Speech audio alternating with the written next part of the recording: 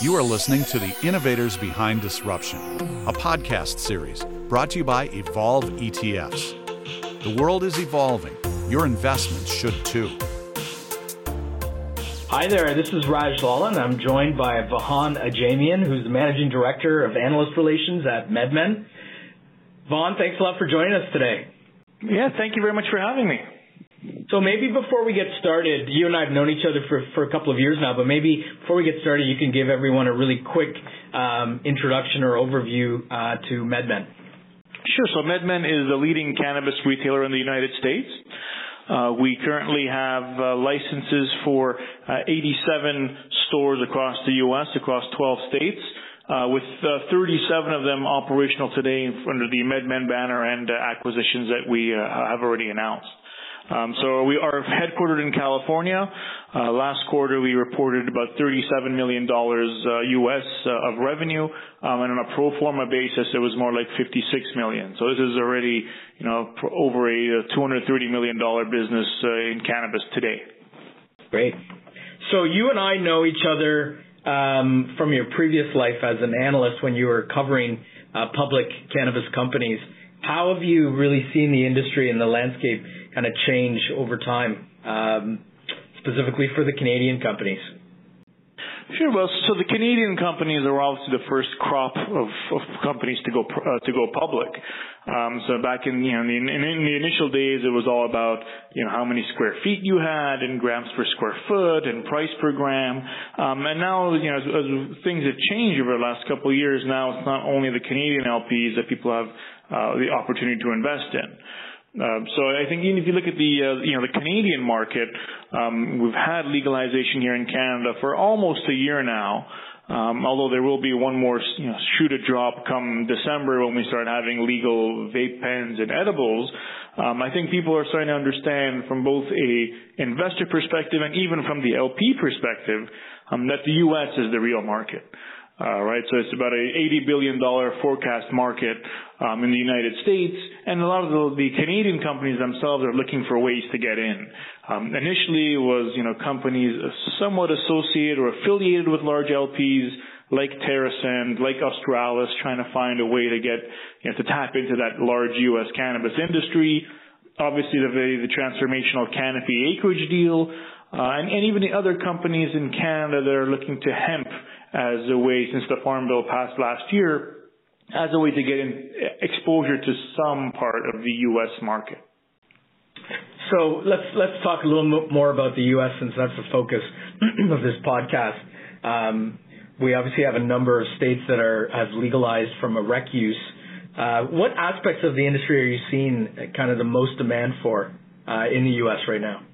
Again, I'd say that there has been a shift over time, whereas in the beginning, all people had as a point of reference from an investor perspective was cultivation, because in Canada it was all about, as I was saying, number of square feet, grams per square foot, dollars per gram. I think people now are slowly coming to the realization that retail is the most important aspect of the industry, rather than just cultivation. And so as for us, retail is the focus of everything we do. We think retail is the most important part of the value chain because that's where you have limited licenses. So if you only have 6 in a city or 10 in a state, then that's a very defensible moat there. And the second level of defensibility is the zoning restrictions. So if you can't be within 700 feet from school, church, park, library, and very importantly, other dispensary, that's where you get that permanent advantage on the retail side. As well as being in retail, you get the end touch point with the consumer, which you don't necessarily get if you're a grower or a distributor. So as you know, we actually launched the first U.S. marijuana ETF in the world, and it's utilizing active management. One of the things when we're talking to advisors quite often is there's obviously a lot of confusion around all of the policies that exist out there in terms of the legal rules in the U.S. Can you simplify it a little bit for everyone? Like, what is the most important? Because we've got the Farm Act, the States Act, the Fair Act. There's so many different aspects in there, but can you kind of summarize it so that it kind of sheds a light on it for the listeners?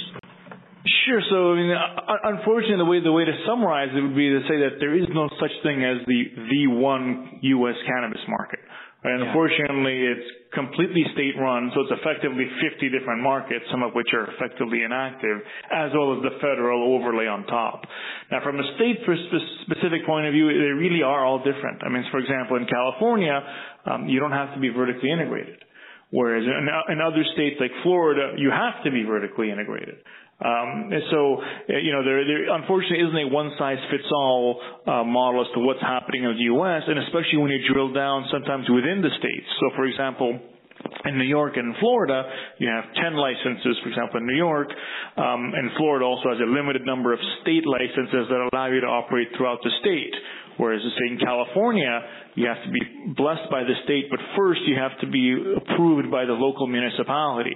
So certain municipalities can decide, well, we'll only allow 6 stores in our facility, or we'll only allow grows of this type of size. Or so it becomes a bit of a hodgepodge to say what's happening in California has nothing to do necessarily with what's happening in Florida or Massachusetts. And then obviously to your point, there are lots of federal issues right now with the States Act, which would entrench in law the rights of states to legalize adult use or medical use cannabis, or the SAFE Act, which will allow access to greater banking to be able to bank the industry as normal.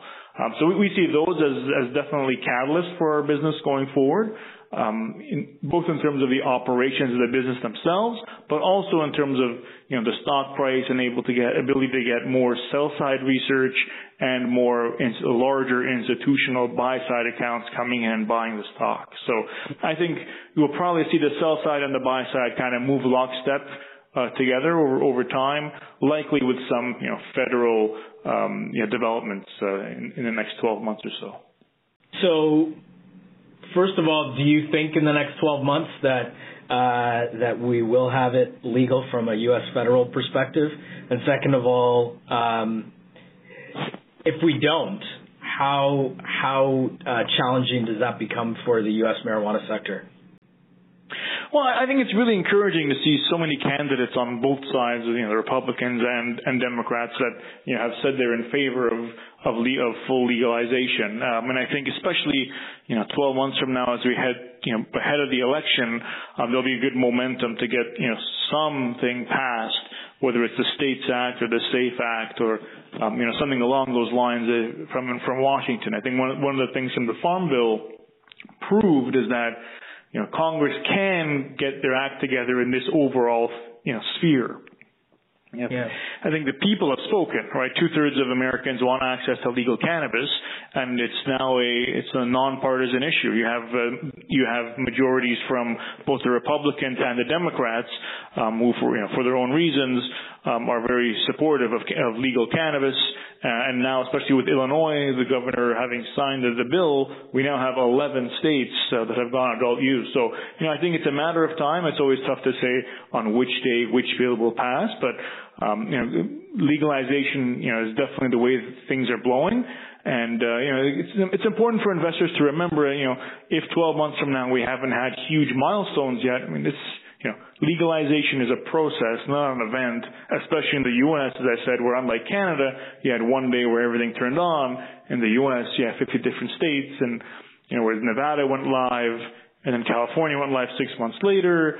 Now we're seeing Michigan go live in about 6 months, Illinois go live in about 6 months. You'll see the dominoes start to fall and create catalysts for the U.S. companies over time. So are you one of the proponents that believes that, the U.S. cannabis space is kind of where Canada was 2-3 years ago, but obviously with exponentially more potential? I'm definitely of that view. I think, when I first started covering the Canadian names, this was back in early 2016, I was doing work and see, well, wait a minute, the majority federal government has the task force to decide not if we should legalize marijuana, but how we should legalize marijuana. And at the time, there were only, say, 35 licensed producers. Now it's, I believe, over 150. And you can kind of, see the dots there to be connected and saying, wait a minute, your market cap is what? And you're one of those 35? And I think now we're in a similar situation in the United States where, you have a majority of Americans, a majority of Republicans and Democrats. You're starting to get the candidates saying the right things. You already have 11 states that are live, but the stock prices haven't exploded to the upside the way we really saw in Canada in the last couple of years. So again, I think it's a situation where we're in that sweet spot where all the dots are there to be connected. The governor of New York is coming out and saying he wants to legalize. Governor of New Jersey, even the ones that haven't gone all the way yet. It's pretty clear where things are going, but it hasn't happened yet. It hasn't, totally resulted in a re-rating of stocks, which I think will come hand in hand with more states going live and some federal developments. So one of the criticisms that we often hear about the Canadian cannabis space is the lack of ability to brand and market. Now, you guys have a phenomenal brand in this space. How important has it been to your success? Oh, it's been a huge part of our success, right? So the customer we are catering to wants education. They want to come in and see what is out there. They're often professionals, or perhaps they're in their 50s or 60s, haven't smoked in cannabis in 20 or 30 years. They want to go out and they want to see what's out there in a nice, inviting atmosphere with presentable staff. So I think the marketing dollars that we have spent, the branding initiatives that we've done in the last couple of years have done us a great service in making us the number one recognized brand, the number one trusted brand in terms of brand awareness in the United States. And that's more than just one state. Obviously, we currently operate in a number of states, and including acquisitions, it'll be 12. So, I believe we're the only real, brand that has any brand equity in cannabis on a national level. So let's kind of filter down to California, because oftentimes here in Canada we hear about a comparison of Canada to the entire state of California, similar size from a population perspective, and perhaps kind of the model state for the business model. So it's obviously one of the largest cannabis markets from a global perspective. But what do you think the rest of us, like Canada and some of the other countries, can actually learn about regulating the cannabis sector from California? Well, I think to your point, California is the largest cannabis market, and it's the most sophisticated one, right? So if you look at how the environment functions there, you can be vertically integrated if you like, but you don't necessarily have to be. You can focus on specific parts of the value chain, specific parts of the industry, or like us, you can do the whole thing from cultivation to processing, manufacturing, all the way to retail. California is having some challenges in terms of cracking down on the illicit market. There are still several counties in California that don't allow access to legal cannabis. But in terms of our positioning there, we are about 7% market share, which in a very fragmented market makes us by far the number one player. And I think what we've done in California is all the branding efforts, the marketing expenditures that we've done that have really made us the number one brand in California. We're already seeing that expand to other states. So, for example, when we released the March quarter, we announced that of all our stores, our second most performing store isn't one in California. It's our store that we just opened 3 months prior in Nevada. So we're already seeing, the strength of our brand for, go outside, be exported outside of California into Nevada. And I think if you look at other successful retailers in their own industries, whether it's Costco or Whole Foods or Nordstrom, what you often find is the state with the largest number of stores that they have is always California, and it's usually disproportionate. So even if you adjust for population, they're disproportionately centered around California. I think California is very influential across the United States in that if you can win over the California consumer, you are in a position to run the table in all these other states like some of these leading retailers have, and how we've already proven it out in Nevada. And we're looking forward to Illinois, where the state has just gone adult use, to be able to replicate the strength of our brand there. I think it's going to be much easier for a successful adult use cannabis company to go from California to the rest of the country, as opposed to, another company which may have a couple of, medical clinics in the Northeast or Midwest trying to export that brand into California. That's probably much more of an uphill battle. Right. So let's maybe have a couple of examples of like the undervalued nature of U.S. cannabis stocks from an investment perspective. I mean, one that I saw a couple of months ago was, I think in the previous quarter, Planet 13 had more revenue than Cronos, yet has 1/20th the market cap. Do you have any other good illustrations of how undervalued the U.S. cannabis market is relative to Canada? Maybe I think MedMen's an example. Well, yeah. Well, I think if you were to add up all the market cap for Canada in terms of the public companies and compare it to the addressable market, it's about 1 times. Right. Whereas in the United States, you have an industry that's going to be, according to Cowen's projections, $80 billion industry by 2030. Right, and there's going to be a big 3 or a big 4 that are going to represent the majority of that $80 billion. Whereas if you look at the market cap of the U.S. cannabis companies, I mean, it pales in comparison to the Canadian ones. Right, so I think we're in a similar situation where because you don't have the bulge bracket companies covering the U.S. just yet, you don't have the larger investors who they're all taking meetings with MedMen. They're getting smart on the space, but for legal, compliance, et cetera reasons, they're not necessarily writing the large checks. I mean, I think there's a few areas of re-rating. The first is simply, Canada versus U.S. And I think that when the day comes where you have, SAFE Act or States Act or the ability for companies like MedMen to start listing on major U.S. exchanges, that should be a day of re-rating. And then within the United States, cannabis companies themselves, if you look at MedMen, we have effectively the highest revenue among all of them, yet we don't have the highest market cap by any means. Right. Yeah. So I think even though we have the best locations, the best brand, effectively the most revenue, I think there's another area of re-rating within the U.S. cannabis companies for, MedMen versus the others. So how big of a challenge has it been for U.S. companies that have had to list on Canadian exchanges versus the inability to list on U.S.? Well, so MedMen started off, as you probably know, the latest incarnation before we went public was we had special purpose vehicles where investors would come in, pool money together, invest in specific assets. And then the desire there was, let's get some diversification. So they launched MedMen Opportunity Fund number 1. They raised about $75 million, deployed in assets, raised fund number 2, deployed in assets, and the opportunity came to go public in Canada. So, the CSE, which is where we've been listed now for over a year, has been a great partner. We really helped break down the wall of, billion-dollar plus U.S. cannabis company to go out and be able to raise, $140 million on an RTO and list in Canada and actually be a, functioning stock. That was all sort of part of the trailblazing that we have done, and now the industry has a big 6 or 7 that all trade in Canada. So I think the reality is there may be some limitations to the number of eyeballs and you get when you're on the CSE as opposed to say the Nasdaq or the NYSE. But we've been really happy where we are and the partner that we have today.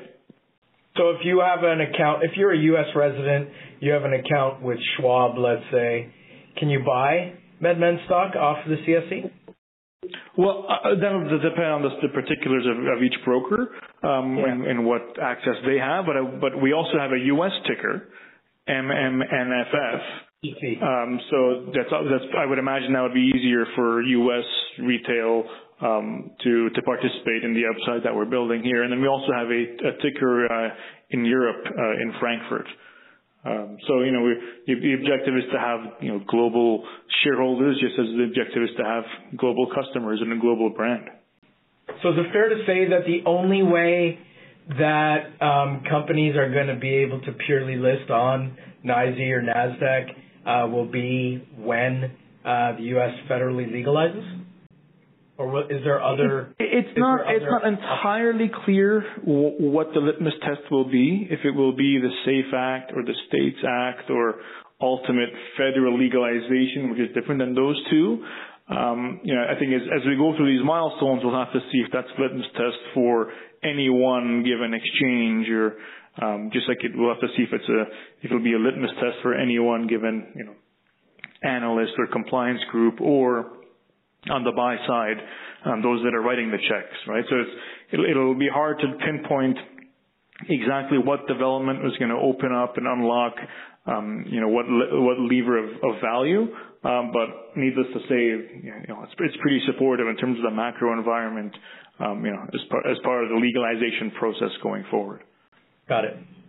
So before we close off, what are you forecasting to be some of the biggest investment opportunities in the cannabis space over the next few years? I still think it's retail right now. There's so many more states going online, and I think having that first mover advantage, like we've proven out in California and Illinois, those that have retail locations that are fixed, as these states go from medical use to adult use, or as new adult use states go on, or new counties allow it, I think having that retail, that zoning restriction, the defensibility on your business is going to be massive. It's going to continue to be a real large part. And then you're probably going to look at other value-added parts of the value chain, such as technology, right? So as edibles and especially beverages start coming online, having the technology, for example, for beverages to deliver a faster onset time, that deliver proper taste without overloading it with sugar. I mean, there's lots of areas in technology that'll definitely help different cannabis aspects of the industry going forward, which is one of the reasons we spend so much in technology. Vaughn, thank you very much for your time today. Much appreciated. Perfect. Thanks for having me. Thank you for listening to the Evolve ETFs podcast. If you like this podcast, please like this post. Subscribe to this channel by clicking on the subscribe button. Ensure to sign up for our newsletter by visiting our website, evolveetfs.com. You have been listening to The Innovators Behind Disruption, a podcast series brought to you by Evolve ETFs. Remain educated. Be informed.